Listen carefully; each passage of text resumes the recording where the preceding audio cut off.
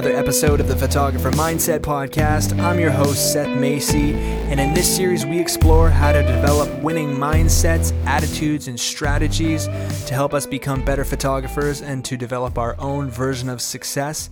And today is an awesome day because I'm joined by fellow Canadian photographer Dave Sanford.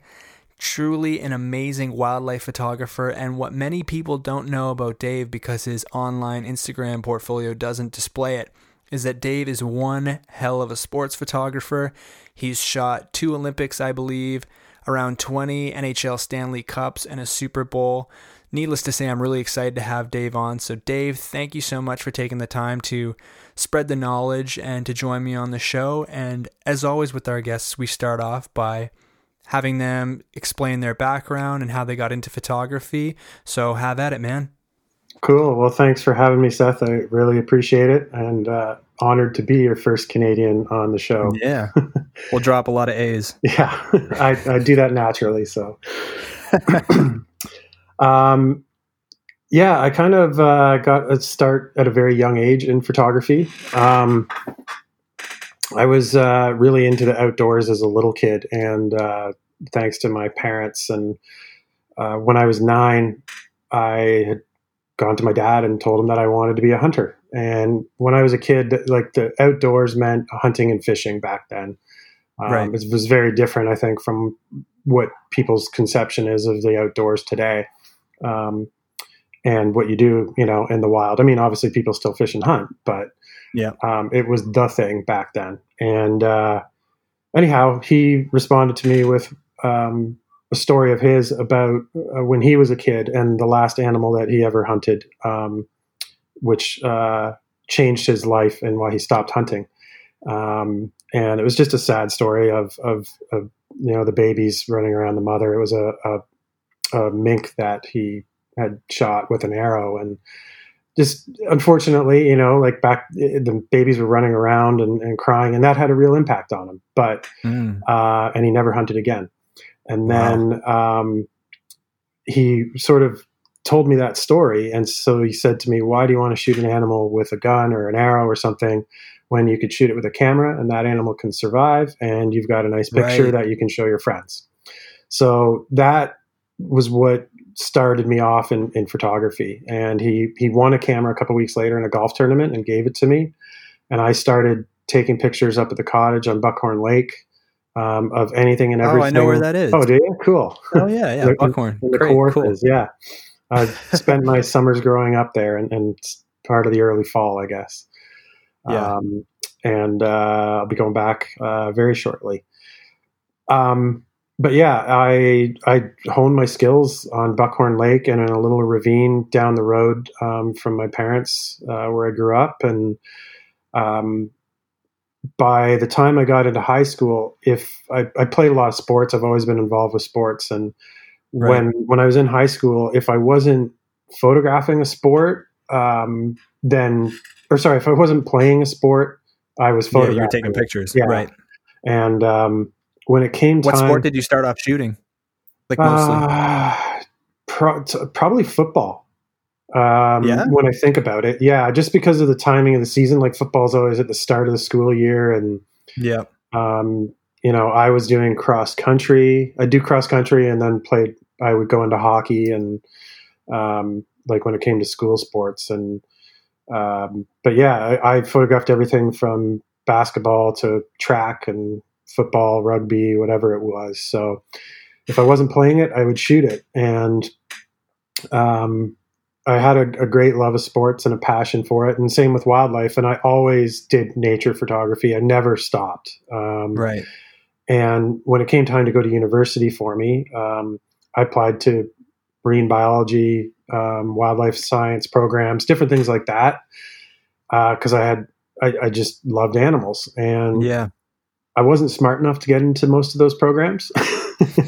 But I had I had the photography skills, and a passion for that as well. And I thought, if I can get into Ryerson, if I can get into a photo program, Ryerson was the number one that I wanted to get into. It was just a photo program back then. Now it's a multimedia program, Yeah, which makes sense in this day and age. For sure. But it was probably the most renowned photo program at the university level in Canada, and for sure, maybe in North America. And it was a tough one to get into. But I was very grateful that I did get in. And my train of thought was, if I can channel myself into sports photography, then maybe I have a chance one day at being a professional sports photographer, and I can shoot things like the Stanley Cup or the Super Bowl or the Olympics or something. Right. Which you've done. Yeah. And so back then it was like, if I went the wildlife path, I can't just show up at an NHL arena or a MLB stadium and be like, hey, I'm here. I mean, whereas I can show up at a forest or a lake or wherever, and I can still continue to do my nature on the side. Right. So that was the path that I chose to take. And at university, I was really fortunate that my main prof, Dennis Miles, was a sports photographer as well. And he'd been shooting, everything for a number of years at that point, and was close with the Leafs team photographer, Greg Abel. So Greg's son went off to go to photography school in Belleville at Loyalist, I believe it was. He needed an assistant. So Greg's son left.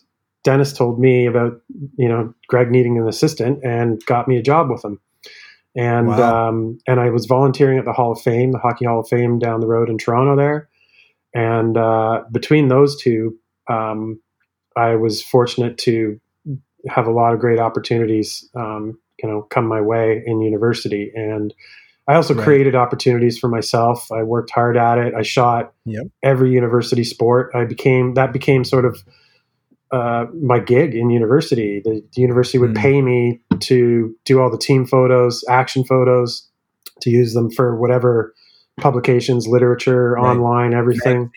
Newspapers, stuff like that. So between the Leafs, like Greg, the Leafs, the Hall, all that stuff in university, I was able to help support myself that way and hone my skills, and meet a lot of the right people along the way. And as I say, I kind of made my own, like I worked hard at my own success, and I photographed 125 NHL games before I even left university, and a few games at the international level. And I was interning on Olympics. You shot some Olympics too, right? I did. I've done 2 Olympic games, and cool. I actually got asked to do the summer games coming up this year, which obviously aren't happening now. Right. I did have to turn it down because of another commitment. But so who knows? Maybe another door will open up with it being postponed.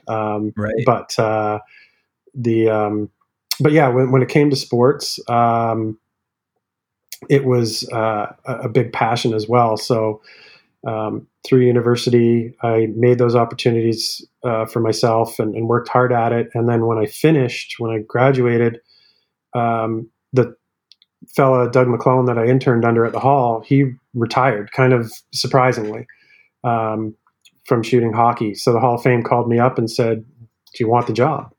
And I was thinking like, this was September, I'm like, oh my gosh, I'm not going back to school. What am I going to do? And then I get this phone call. So that it changed my life. I'm like, wow, okay, here I am thinking I'm unemployed and what am I going to do? And it's going to be years before I get into pro sports. And right spot at the right time. And within that year, the NHL started their own photo agency, and they'd seen what I was doing, and they contacted me, and NHL Images NHL Images was formed, and here I am 24 years later, still working for them. So that's awesome. So it's kind of interesting what you said. It's a balance between being in the right place at the right time, having opportunity come your way, but also, it would be wrong to say that you didn't create those opportunities for yourself at the same time.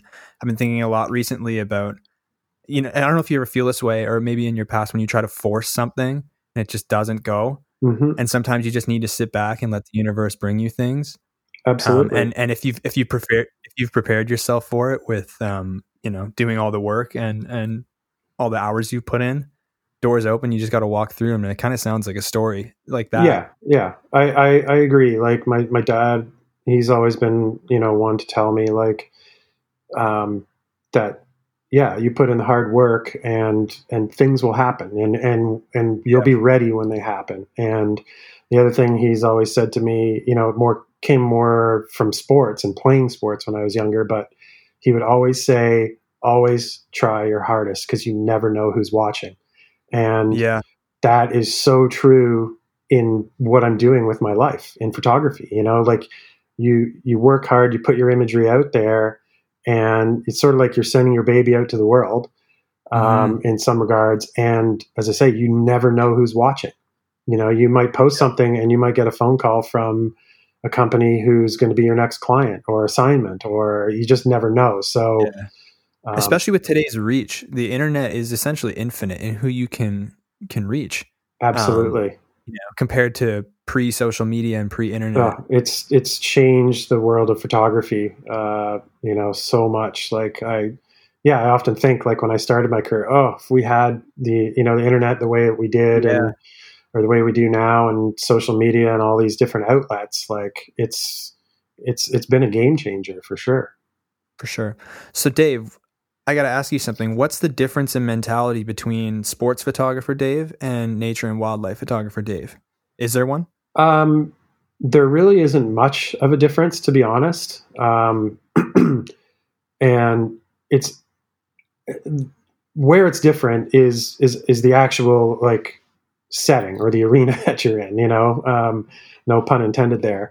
Right. But when the way that I approach them is very similar. I've always said the better you know your subject, the more passionate are about that subject, the better you're going to shoot it. And I've grown up with this love of sports, especially hockey. I've grown up with a love of wildlife and nature. Right. And I think that shines through in your work when you have passion for something. As far as how I approach them, the mentality is pretty similar because they're both things where you have no control over the outcome.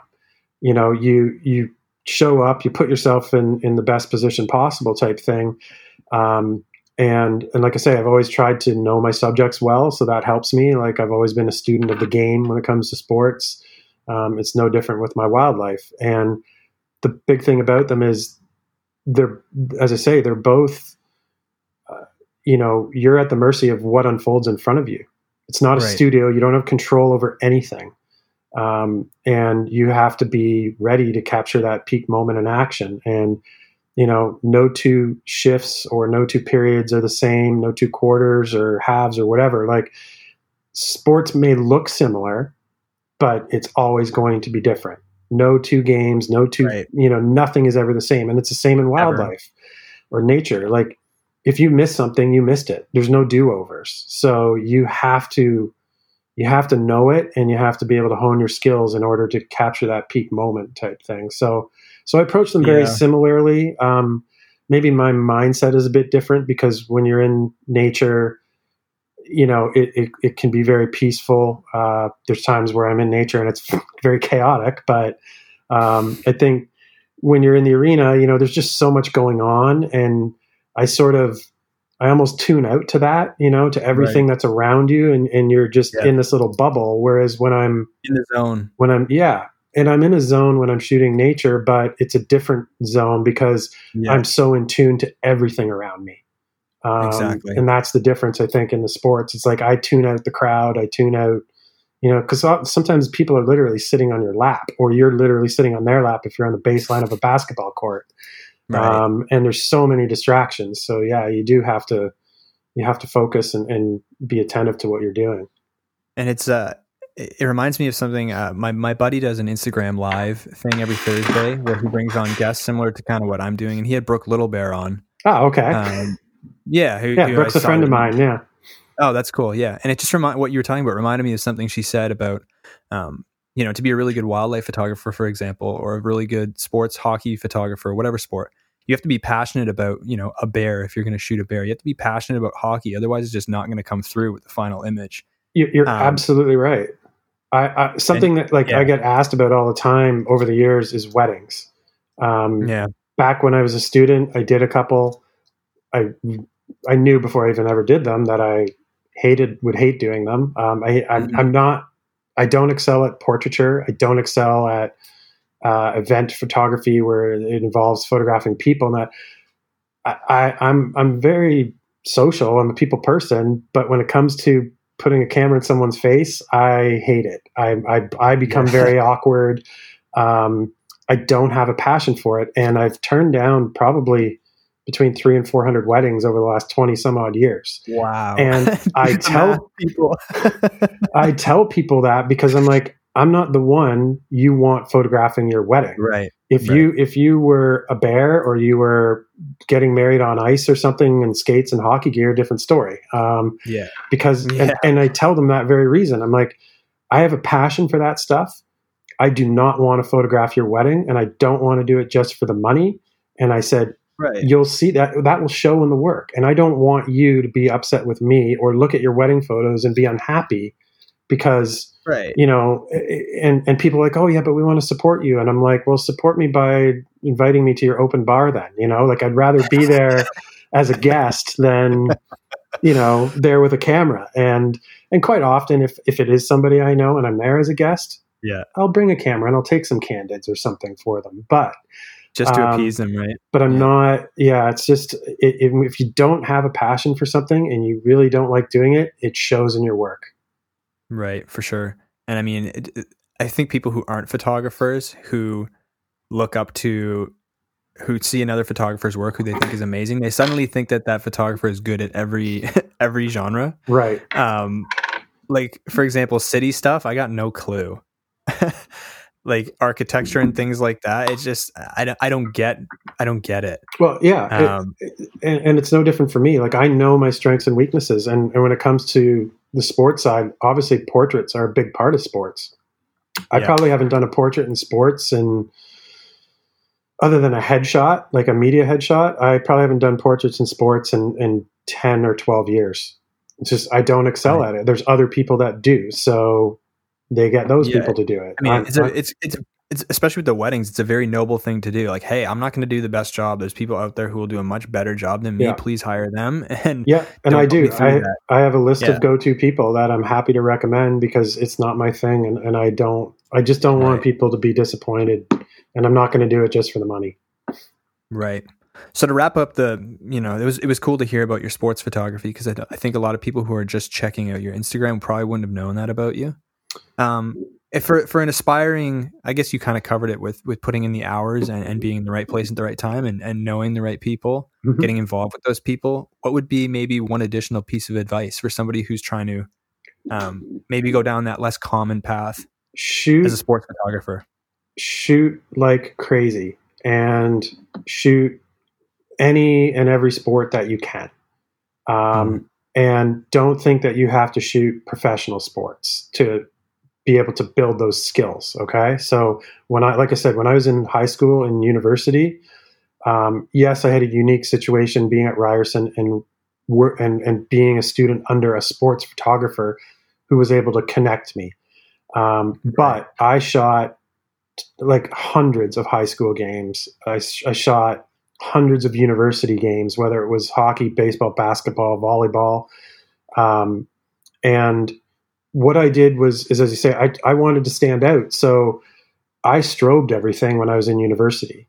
I spent my Friday nights and my Saturday nights traveling on a subway across the city to St. Mike's Arena to set up, 2 hours before a game, set up the strobes, and then break them all down after and slug them back on the subway. And that would be my Friday night. And my friends would all be out drinking and maybe I'd catch them at last call,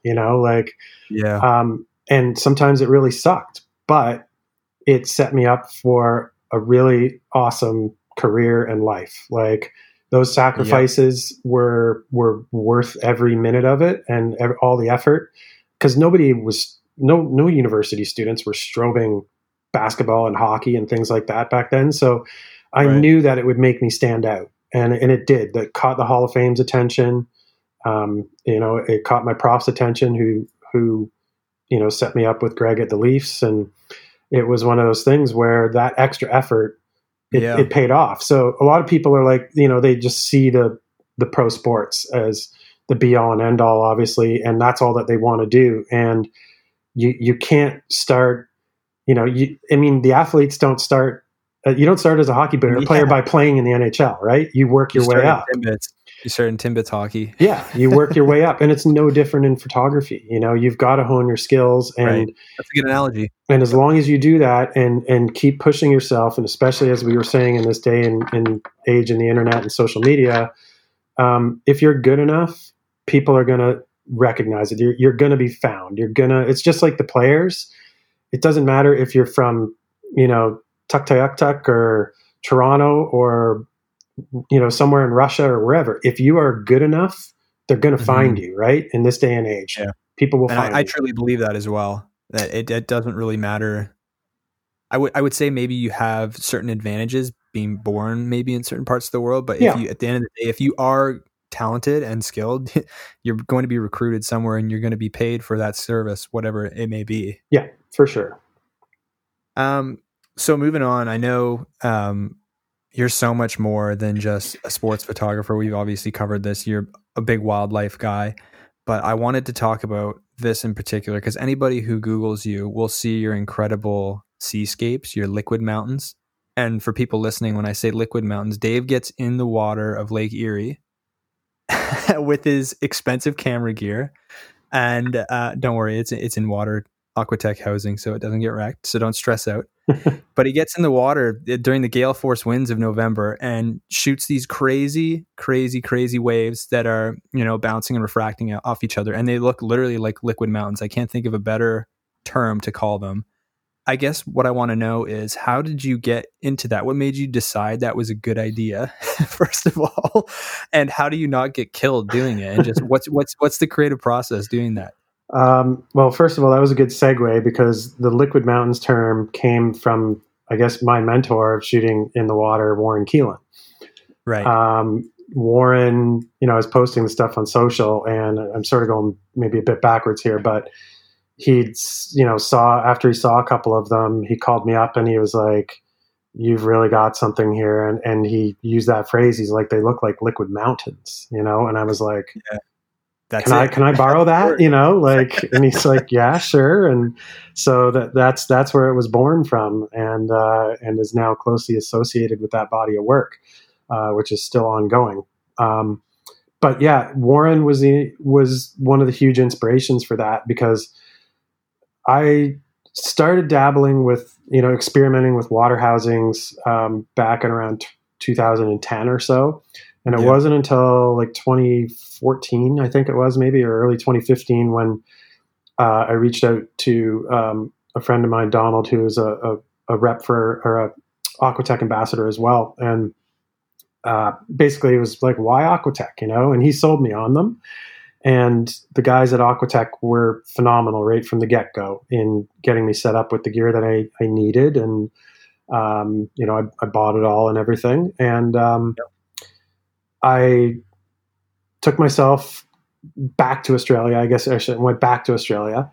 But it was just a point in my career where, I wanted that change. I needed to do something that was going to, again, be different and help me branch out in my photography and getting in the water, because realistically, not a lot of people are water shooters in the big scope of things. And I was like, this is something I have a passion for. I've always loved the oceans and the lakes and everything. And it again, it just stems back to early childhood passion. And I'm like, okay, I'm at a point where this is what I want to do. And so when I went back to Australia, I reached out to Warren. I didn't know Warren. This was 2015. And I reached out to Warren through Instagram and asked him if we could meet up. And long story short, you knew Warren before the Liquid Mountain project? I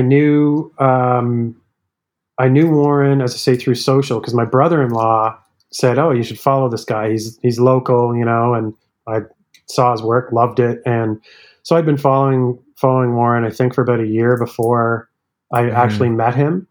And that was in like early 2015. And he invited me to his gallery. He said, "I got a half hour at lunch to chat." Well, like 3 or 4 hours later, I left the gallery. We clicked right away. I basically went back home to my sister's, got my water housing gear, brought it back, and was in the ocean with Warren that evening for the first time with my Aquatech water housing. Right. And it was really nerve wracking because I'd never been in the water. I'd tested it in the bathtub, but there's still those nerves, right?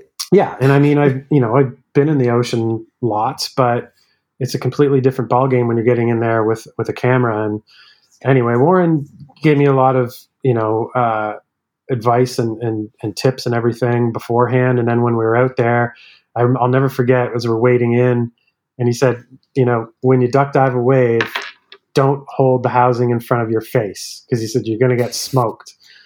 Very first wave, what's the very first thing I do? I'm holding it in front of me, bam, right in the face. So I learned that lesson pretty quickly. And just as long as you don't do it twice. Yeah, exactly. It's okay the first time.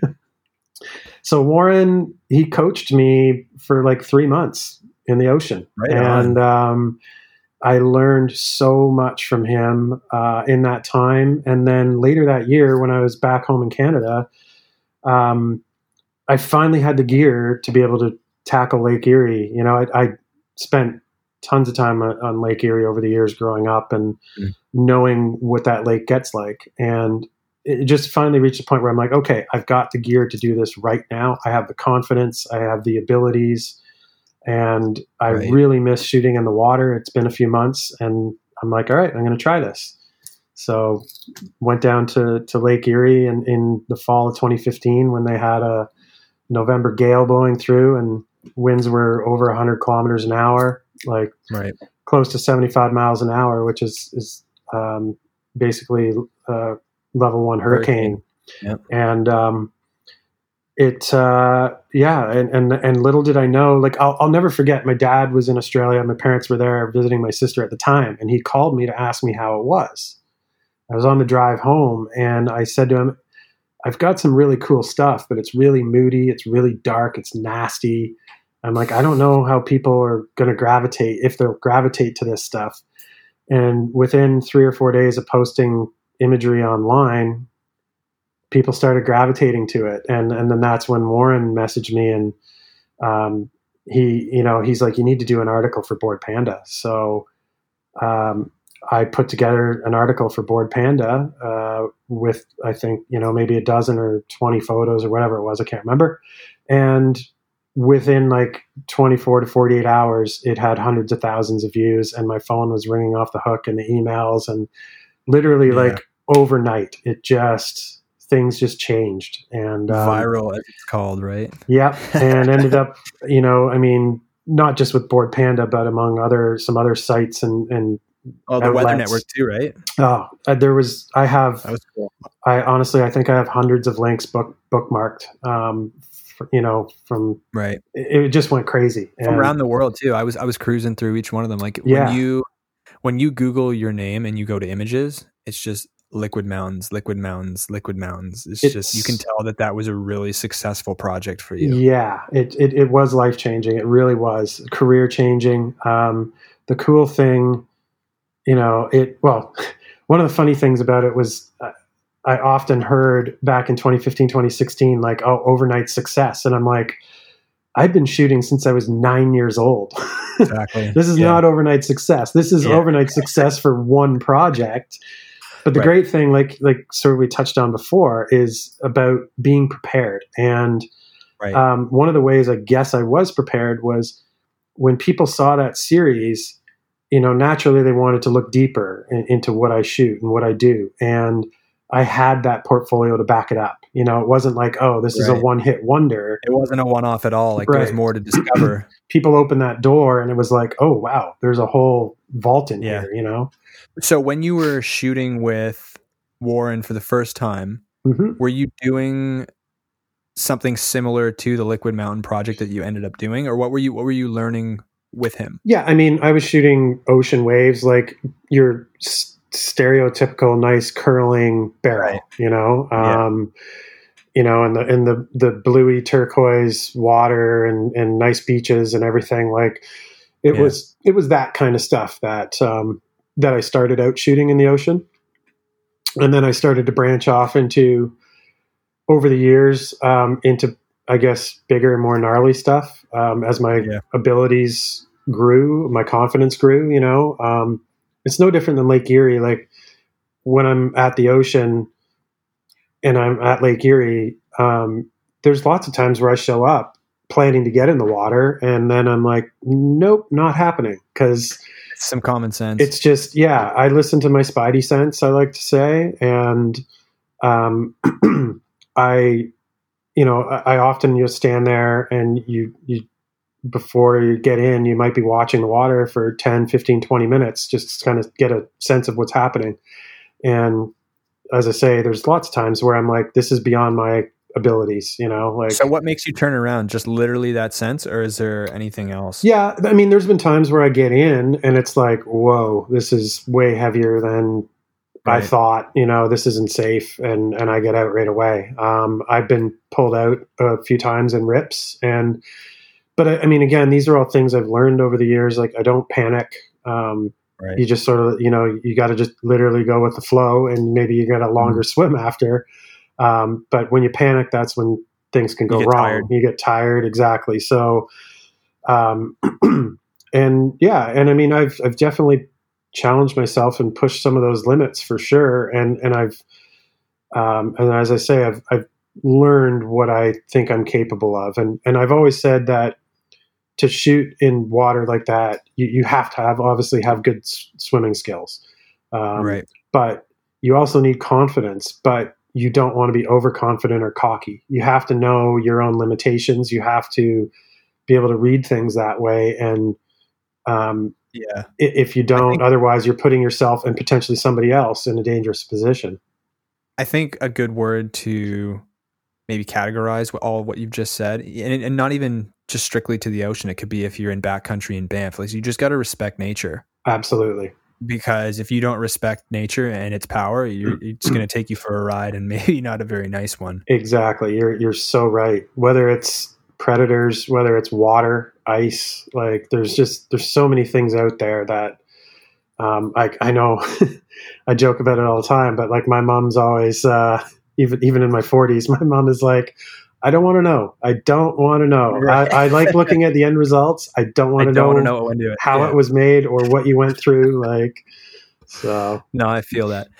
So as somebody who at this point is already like, when was this? 2014 when you went to Australia to 2015 was the first time in the ocean with the camera. Yeah. So 2015, you've already have years of photo experience under your belt, and you're still going out and searching. I don't know if mentorship is the right word. But I guess what I'm saying is just somebody who's already as skilled and experienced as you never want to stop learning. And I think that's so important, that the learning curve never ends. And even you and I were talking about before we started recording was, you were signing up for 7-week post-processing courses. And it's just, I think, really important to know for people who are listening that someone as experienced as yourself is just never down to stop. Like, you always want to keep learning. Exactly. How important is it to just be open to that idea? It's extremely important. I think it's something I talk about all the time in photography with all kinds of different people. I think anybody who knows me in the photography world would agree that it's something that I bring up a lot, that I've always said that you have to keep learning and evolving, especially in this digital era. Like, it's just such an ever-changing and evolving industry. And if you don't stay on top of things, you can get left behind in the dust. And you have to keep pushing yourself. You can't be complacent about things, like that whole, it's good enough kind of, to me, it just doesn't fly. You can skate by like that for a while, but eventually it's going to catch up to you. And other people are going to surpass you, and their work is going to get noticed and not yours. And so, you have to be an open book. Nobody knows everything about photography, Exactly. like so the way I look at it is all the other photographers that I know, the editors, videographers, storytellers, whatever it may be, I love being around people like that, and especially too in sports. I love being around the different athletes in wildlife, being around researchers and scientists and everything, because I learn about my subjects. You know, like I absorb all that stuff, and it makes me a better photographer. And when it comes to the photography part of it, yeah, like maybe it's a post-processing tip or just a travel tip or a gear tip, or who knows. There's just so many things to learn, and I think when you close yourself off to that, you know, it's you're closing yourself off to a lot of opportunity, especially down the road. So, and yeah, I don't know if you ever feel this way too. There's always those one or two things that you walk away from a course or a learning experience with that just never leaves you. You know what I mean? Just that, like, it's like when you read a book, there's that 10% of the book that you will never lose in your memory. If that makes sense. No, it's just always that tidbit of information. Yeah. It goes such a long way. If it may only be one thing, as you say, like right. And that can be the most valuable thing. You just never know. And all those little things add up, you know? So as I say, just be open-minded and willing to learn, and not, you know, don't be closed-minded. Don't think you're a know-it-all. You know what I mean? There's nothing worse, I think, than that. And I get, and I'm one of those photographers too, who, when I was a kid, like if I was at an NHL game and I was that guy who maybe between periods would go down, and I'd tap a photographer on the shoulder and ask if I could speak to him, or, you know what I mean? Yeah. And I met some guys that were phenomenal and so nice and open and willing to spend a few minutes talking with me, and guys who would, you know, say, here's my number, give me a call, and I'll be happy to talk to you when I have more time. And then there was guys who were complete jerks who wouldn't give you the time of day. And so since I was a teenager, it was one of those things that I always said, I want to model myself after those guys that were the friendly guys, that I looked up to, that, you know, they helped shape my career and who I am. And so I always wanted to be that way. So, and I think that I've held true to that. You know, whenever somebody approaches me looking for advice, I'm an open book. I'm not. There are photographers, I realize, that are very protective of things, and I'm just not that way. I'm an open book. I'll tell you how I did it, and, you know, all the ins and outs of it. So, of course. I think a lot of people are protective about location, really, especially. Yeah. This has come up a lot in conversations I've had with past photographers, nature and wildlife ones, especially. Is the one thing, location for the sake of the ecosystem. Exactly. I was just going to say that's the one thing where I will draw a line. There's been places that I've been invited to by other photographers, and it's kind of like, yeah, it's not an unspoken thing. It's like, literally, please do not tell anybody. And that's not because, as you say, it's not necessarily because this is my secret spot and I don't want anybody else to have content from here, or capture this animal or scene. But it's, as you say, most often it's with regards to that ecosystem and the pressure on it and the animals. And, you know, word gets out, and it can go from being a very, very beautiful, pristine area to a place that's overrun by people, and the animals leave the area as a result. And, you know, so that is one area where I get, it's a sensitive topic, and sometimes people get their back up because they're like, oh, what a jerk, he wouldn't tell me. But it's, you know, and it's nothing personal. You know, it's for the greater cause of, you know, the ecosystem and the setting around it. Exactly. I found a nice foxhole the other day in Crediton, if you know where that is, near Grand Bend. And, you know, I made it, I was conscious about, if anyone were to ask, I'm not going to tell you. Right. You know, like, and it's not because I don't want you to get it. It's kind of just like, I don't need you walking through the field, or, you know, just scaring them out, especially with foxes, right? Because they den in the same place every year, as you, I'm sure, obviously know. Exactly. And you want them to come back, right? So that, you know, you can keep taking pictures of it and enjoy it from a distance. Yeah. So you were talking about how you enjoy running into scientists out in the out in the wilderness. Sorry, not wild scientists, to be clear, but scientists. I know some. Yeah, but because it helps you learn about what you're shooting. And one of the things I had written down was just maybe what your most difficult animal you shot has been, and maybe the process and preparation that went into finally capturing it. That's a tough question. It's tough on purpose. I'm interested to know if you could pick one. I guess maybe we can cue Jeopardy music. Maybe sharks, white sharks. Yeah. And I say that because... Thank you for the easy segue, because that's on my notes of things to talk about. Okay. I say that because it's one of those things where the first time that I did it, I was like, even just after a couple of minutes in my head, I was like, wow, this is beyond what I ever thought it was going to be. This is so much harder. I've thankfully evolved and gotten better with it over the years. But I was with Warren the first time I shot sharks with Calypso Charters in South Australia. And Warren and I were both the same. Like we were both like, we came out of the water and we're like, wow, like mad respect for the guys. All that imagery we'd seen leading up to that, it's like mad respect because it's not easy. I mean, first of all, there's, the 3 to 4 hour journey out to the Neptune Islands. This is, specific to this location, but it's that far, 3 to 4 hour. Yeah, 3 to 4 hour trip at about 12 knots, and I've done that trip in some pretty heavy swell, to the point where one time our captain, I asked him, I'm like, at what point do you not go? And he's like, this is it.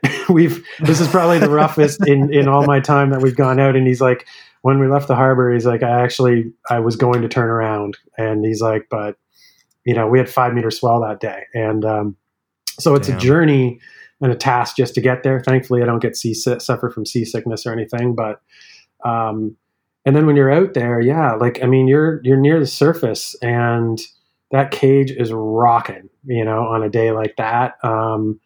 It's because it just rocks in the swell, and you've got tiny little openings to look out and bubbles from your scuba. Yeah, you're shooting through a mask, and you've got your bubbles that you have to contend with. You've got the cage, the opening, your mask, the back of the housing to look through the camera. Yeah, that's a lot. Like it's challenging. And then you throw this wild animal that there's no guarantee that you're going to see it. And they are, as you always hear about shark shows, they are the most stealth-like creatures. And you always hear on the, the shark shows where they talk about people being bitten. Shark Week. And how it always starts, I never saw it coming. And once you've spent time with sharks under the water, you understand why, because they are they're ghosts. They appear out of nowhere and they vanish just as quickly. And you can be, locked onto one as it comes towards you and swims past you. And it's not that far away and it vanishes. Like their camouflage is so good. And depending on the light and the water conditions, they just appear. Like you can be looking for a shark and you're looking, and you turn your head for a second and you look back and then boom, there's a 17-foot shark 2 feet in front of your face. Wow. And you're like, where did you come from? So I guess I was going to ask you, do they typically, great whites come from below, from the side? But I guess the answer is you have no idea. No idea. Each shark is like a person, right? They have different behaviors, different personalities. So they react differently to you. And some are super curious. Some are really shy. Some come, they check you out, and then they're gone. And others will linger for hours. They all have a different personality, so you just never know. But you do, when getting to spend the amount of time I've been fortunate enough to spend out there, you get to know the sharks. And what's cool is about the Neptunes is it's not they don't have residential white sharks that live there, they come from all around Australia, as far away as like South Africa. They've been tagged and seen them go all the way there, all the way to the west coast of Canada and the United States. Like, it's crazy. So to see them back, at the same time of year after year, it's incredible. Like, it's such a big ocean, and they can go anywhere they want. Have you seen the same shark twice? I've seen repeat customers over the years. Yeah. And as I say, those sharks have left and gone hundreds or thousands of kilometers away, but they return there for a week or two at the same time each year. And that's constant all year round in that region. It's one of the really cool things about it. And they come there because they feed on the sea lions. It's a big sea lion population in the Neptunes. So, and as I say, they're all different. So, the older, wiser sharks, it's sort of like, oh, been there, done that. So they're not quite as curious, maybe. Some have breaching tactics where they'll go down deep and they shoot up like a torpedo, and others just linger around and they more curious, like the juveniles and whatnot. So it's different every single time you get in the water, and the conditions are different. Some days it's super murky, some days it's super clear, some days it's really swelly, other days it's not so bad. And the water down there is pretty cold. You're in the Southern Ocean. So I'm that guy who, when I get in the water, sometimes I've been down there for like 5-6 hours at a time. Maybe I'll pop up once or twice just to take the regulator out, and because they have a line that comes off the boat, so it's not like I got a tank that's running out. And, I'm cramping up. I've got a headache, but I'm like, I'm not getting out of the water until they pull me out. Like, that's my attitude. It's that. Like, I never know when I'm going to get back there again. So I soak up every second I can. And this year is one of those examples where this year was the third year I've had my shark diving trip canceled for various reasons beyond my control. And COVID sucks, dude. Yeah. So I was all set to leave for Australia just a few days before the lockdown started. And unfortunately my shark dive trip this year was canceled. And so that's why I say I cherish every single moment. Like, I'm not exaggerating. Like, when I'm getting out of the water, it's like I'm still looking over my shoulder just in case there's one more glimpse, You're like a kid on Christmas Day. I think you said that in your F-Stoppers article. Exactly. Yep. I'm sure you would have enjoyed to spend your quarantine in a shark cage. Yeah, it wouldn't have been bad.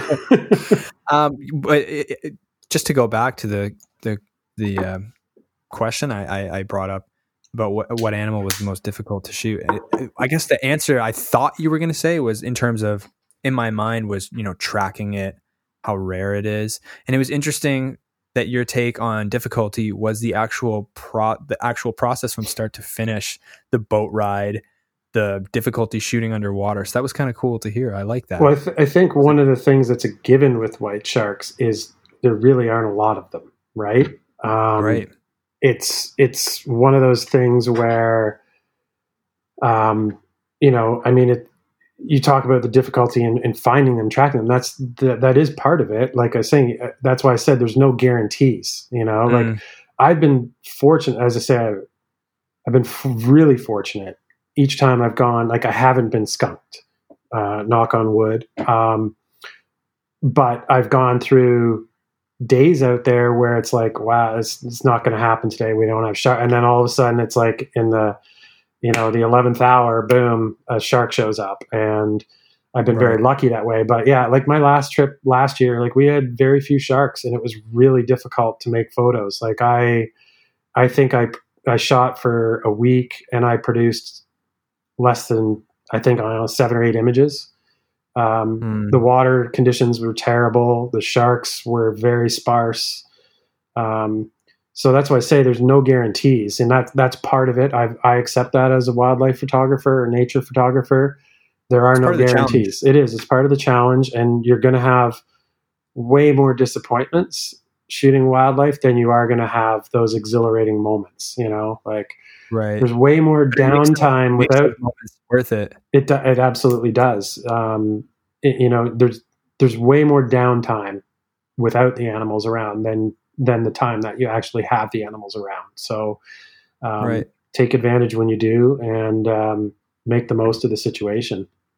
Right. And it was cool to read in your article. There were so many I read, I can't remember. So, but you mentioned how, just shooting sports was great, but there was always that itch that wasn't getting scratched, I think was the term you used. And it was really going to Queensland and shooting these sharks that did that for you.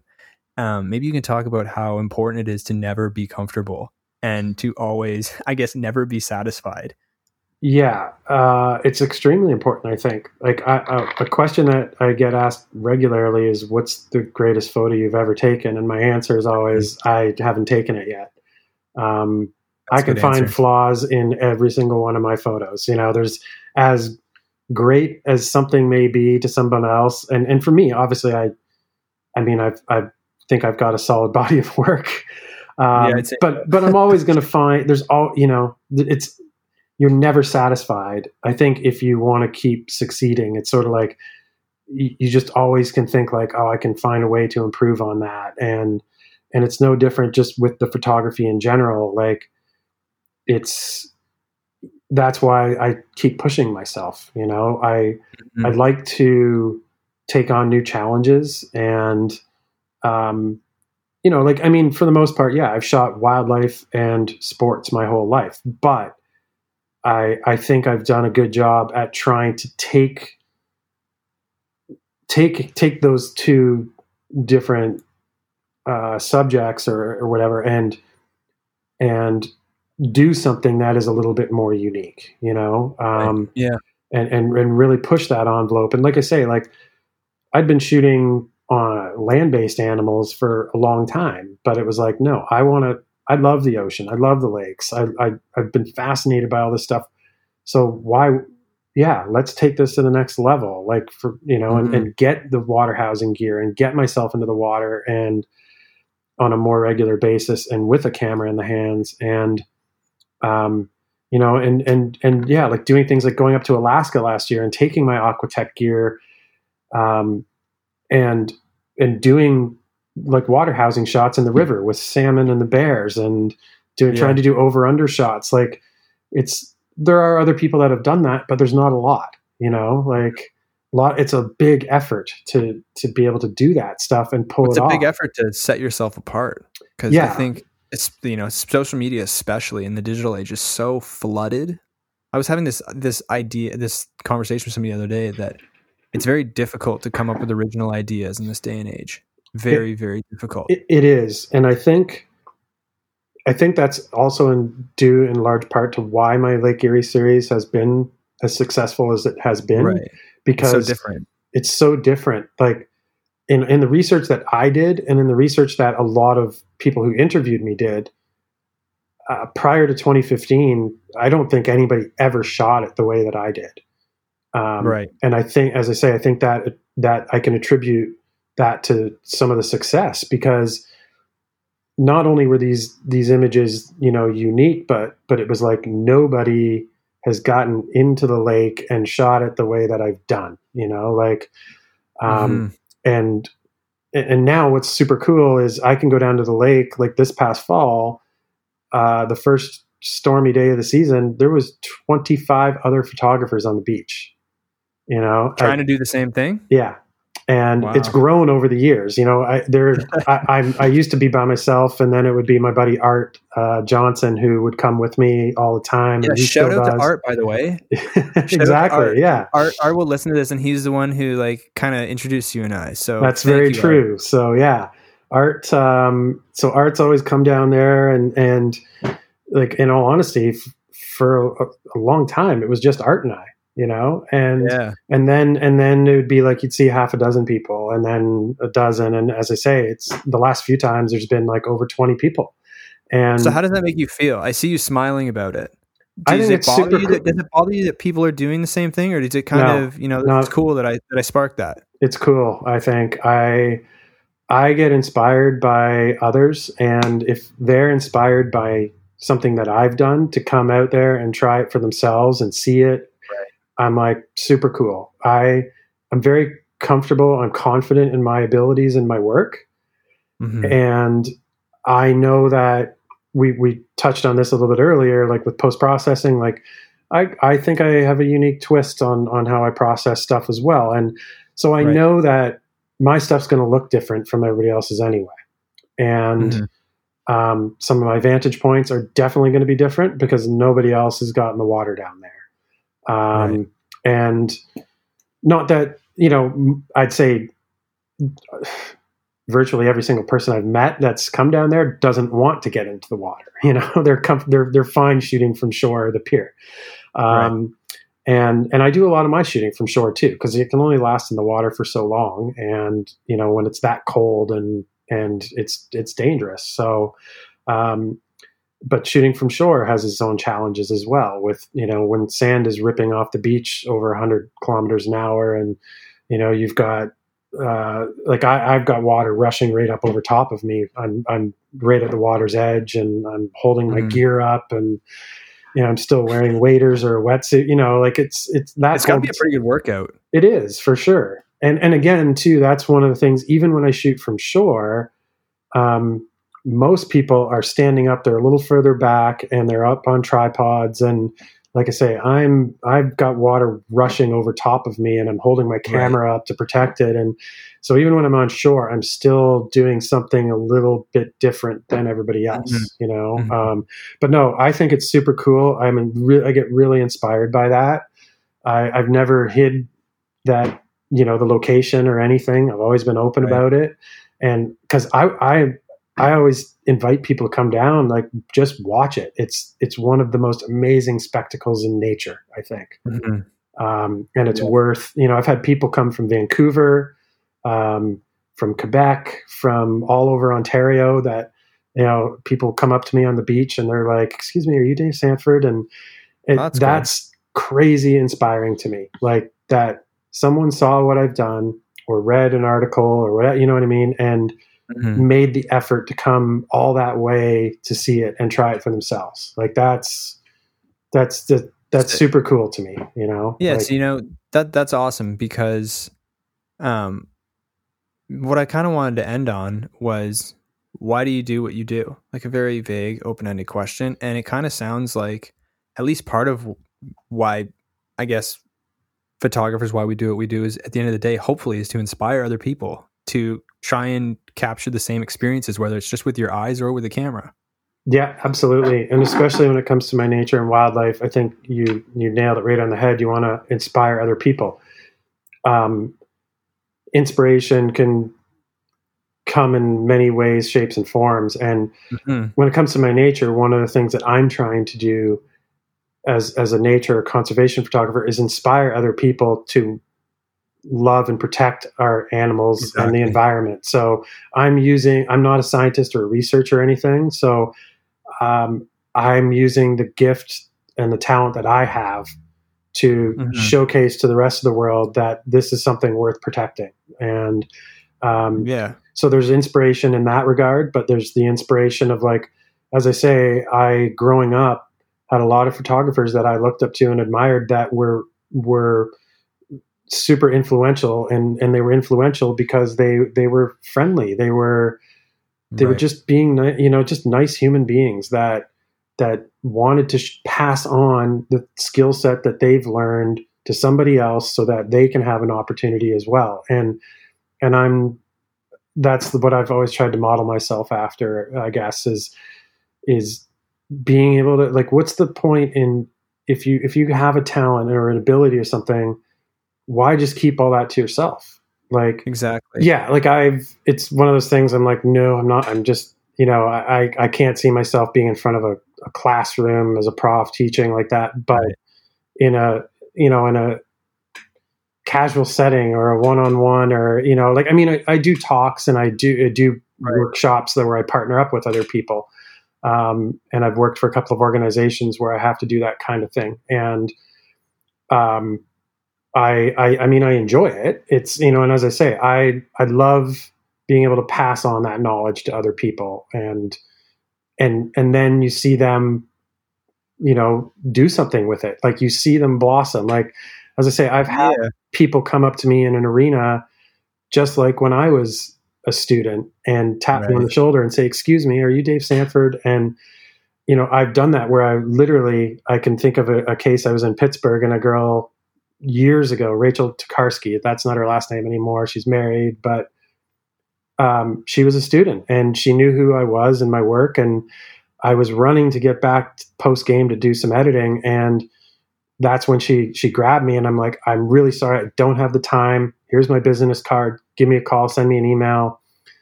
And she did. And long story short, Rachel started to assist me in Pittsburgh. She started to assist the NHL when we had events and Stanley Cup finals and different things in Pittsburgh. And that aided her in getting a job and a career in the industry. And it was really cool to be able to watch her come along. You know what I mean? It's sort of a bit of a time machine, huh? Yeah. Because exactly. You were doing that exact same thing a few years earlier. Right. And that's just one example.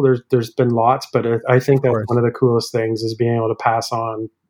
I think it's leaving a legacy and leaving your mark. And like you said, what's the point if you're just going to keep it all to yourself? Why, what's the purpose? Exactly. If you're not trying to share it with other people and inspire other people to discover something or discover their own greatness, right? If you can contribute to that, that's a feel good moment. Absolutely. For sure. Well, more than just a moment. It's, I guess you could really classify it as purpose. Yeah. Definitely. You know what I mean? No, you're absolutely right. It's, and as I say, inspiration is a two-way street. I say that to people all the time. Even if it's a comment on Instagram,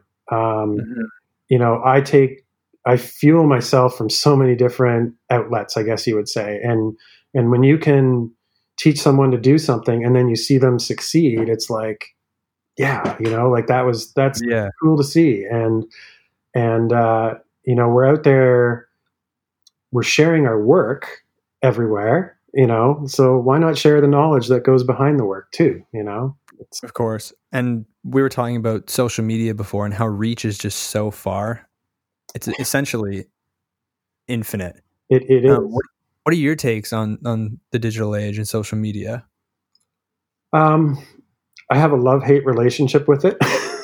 Yeah. I think it's a lot of effort. It really is. Like, and I think, most anybody in the arts, in photography, in multimedia, whatever it may be, if you don't have a social media presence, you're losing out big time. I think, it becomes such a integral part of being a photographer, I think.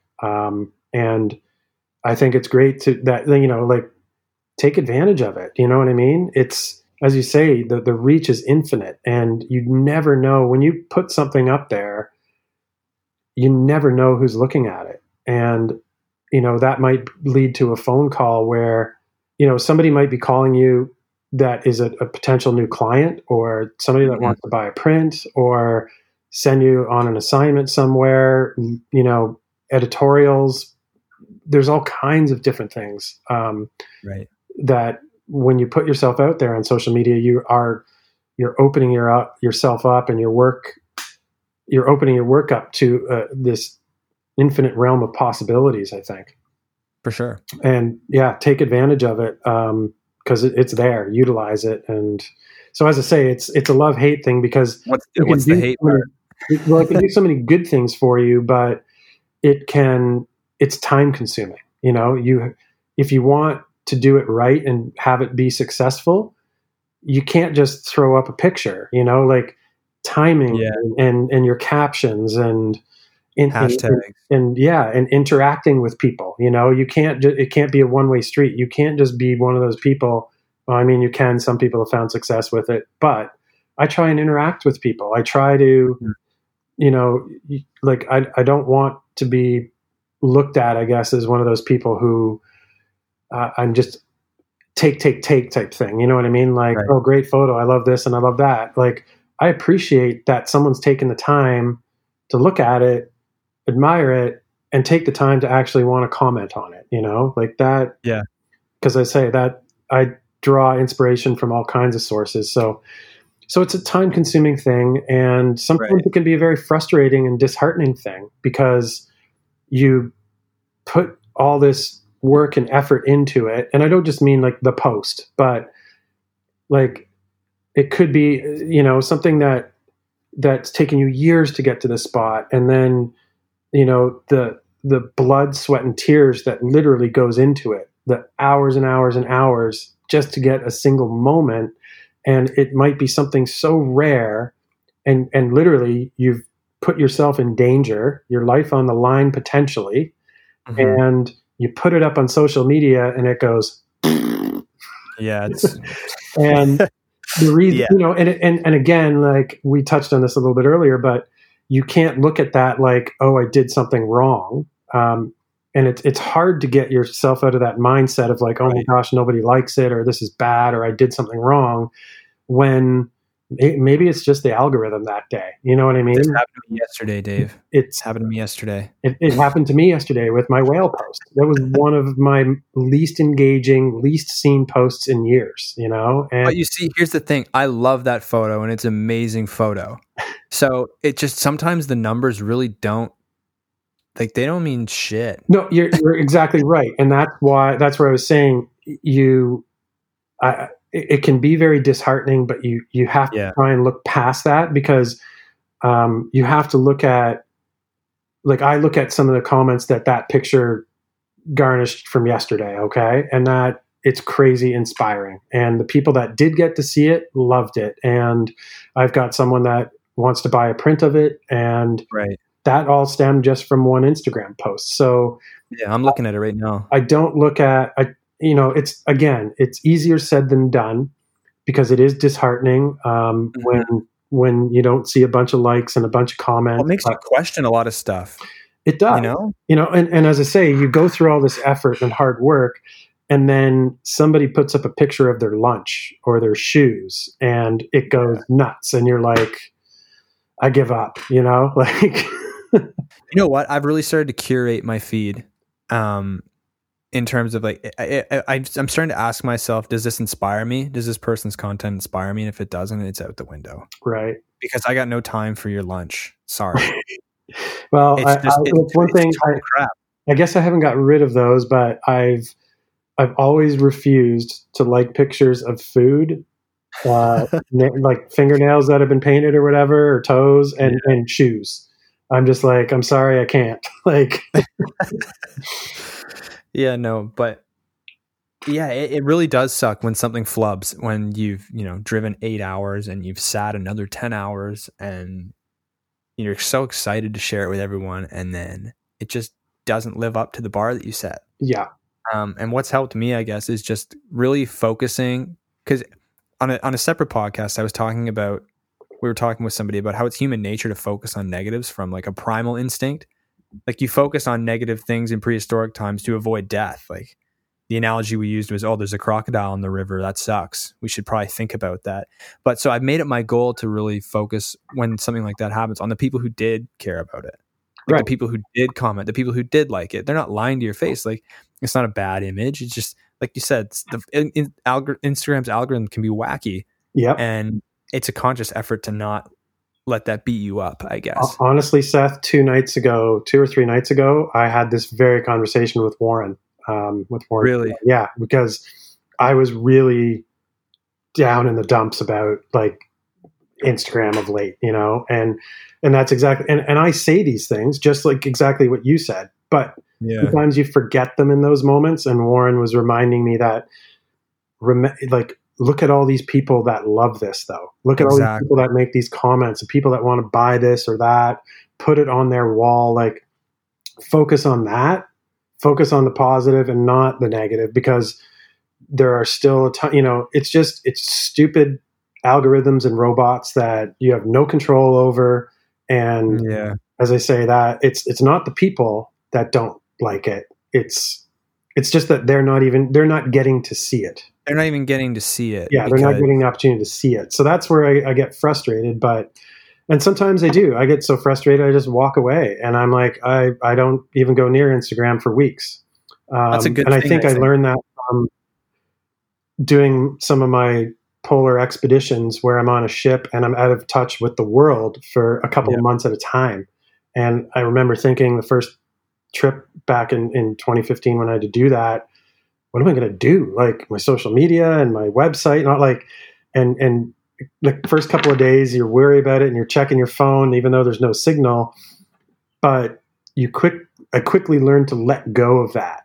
And I'm always grateful for that first couple of months I spent in the Arctic, because it allowed me to come back to the real world or the society and be without my phone if I need to be without it, or say, you know what, Instagram's just really frustrated me the last couple of weeks, so I'm taking a break, and I just don't do anything with it for a few weeks. And I think that's really healthy. It's a vacation. Believe that we sometimes need those mental breaks from social media. Yeah, a digital vacation, I'll call it.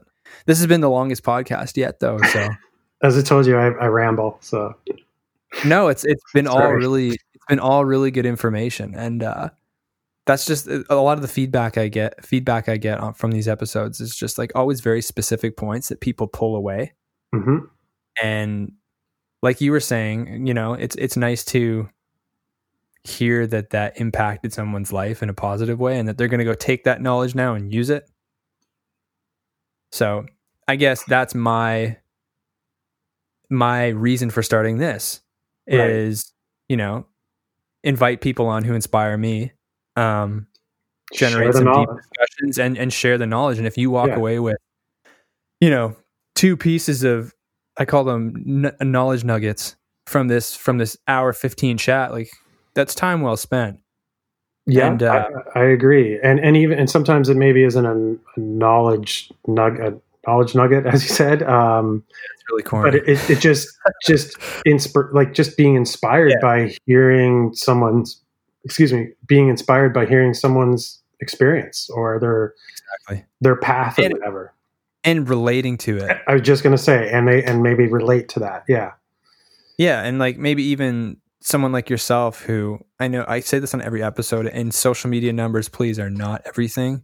But like even somebody with 54,000 followers, you know, verified, and you've been shooting for years, to hear you say that, you know, you face some of the bummers on Instagram when you post, just like other people do. Someone's going to walk away and say, okay, it's not just me. And that'll really build some positive framework, which I think will allow greater success moving forward and will allow you to enjoy the process and the journey more. And I think a lot of people quit early on when they face adversity. Because especially in today's day and age, it's so easy to compare yourself to people. And I bring this up a lot. When I was learning in the beginning stages of learning to shoot, there was no real Instagram and there was no Facebook. So I was sucking without having to compare myself to people. You know what I mean? So it wasn't discouraging, because everything I took in those beginning stages, I thought was awesome. Like I was my own biggest fan. And I think that's so healthy. And I feel bad for people who are, I don't know if I feel bad, but I think you're certainly at a disadvantage if you're starting in today's day and age with social media and you fall victim to that comparison. You're right. Because I think for a younger person, without the experience, the real world experience, social media could be extremely deflating. Because, as you say, too many people focus on the negatives, as in like it didn't get enough likes. You know, and that's not what it's about. And it's funny. I know there are people that are going to listen to this that I vent to about things like Instagram and social media periodically, but you sort of have those venting sessions because you're reminding yourself of all these things. You know, like it's self-talking yourself through it. Yeah, exactly. Well, Dave, longest episode we've had yet. I'm really glad you came on. Very thankful. New record with a couple Canadian bros. We didn't say sorry too much. We didn't say too much, I don't think. But again, really thankful and appreciative that you came on the show and for sharing all this information with people, and hearing your story is really cool. I know that now I want to get in a shark cage at some point, as difficult as it sounds. Hit me up when you do. So, because I would be very, very down to do that. I'm not scared of the water. I'm not scared of sharks. I don't think. It might be one of those things where you go skydiving, and when you get in the airplane, then you're scared of them. But no, if anything, it will make you love them more. I swear. Like Honestly, Right I've on. seen people terrified getting in the water, like, or wouldn't get in the water and then do, and it's literally transformed them. So Yeah, I think that's what it would do for me, even though I'm not even really worried about it to begin with. But any last things you want to say? Any last shout outs? Other than that, I think we... Thank you to, again, our buddy Art Johnson for Yes, Art. Thank you, buddy. suggesting myself to you. And because, I've enjoyed speaking with you. And yeah, it's been a lot of fun. And people, if they're interested in the getting into shooting underwater, they can check out the products, the Aquatech you use right on Instagram. I think it's pretty easy to find. It's in your bio. Yep. Aquatech. They're in my bio, and it's aquatech.net. So. .net, eh? And if you want to find Dave's work, it's just at Dave Sandford if you're on Instagram. That's at Dave. I think you should be able to spell Dave. Sandford, Sandford. His work's amazing. Thank you so much, man, for joining me. Thank you, Seth. I really appreciate it. Thanks so much, guys, for checking out this episode of the Photographer Mindset Podcast. I hope you enjoyed my chat with Dave, and if you're an aspiring wildlife or sports photographer, this conversation was right up your alley, I hope. If you're listening on Apple Podcasts, it would mean the world to me if you could drop a review or a rating, and Spotify, please add that feature. Until next time, guys, go get shooting, go get editing, and stay focused. See you next time.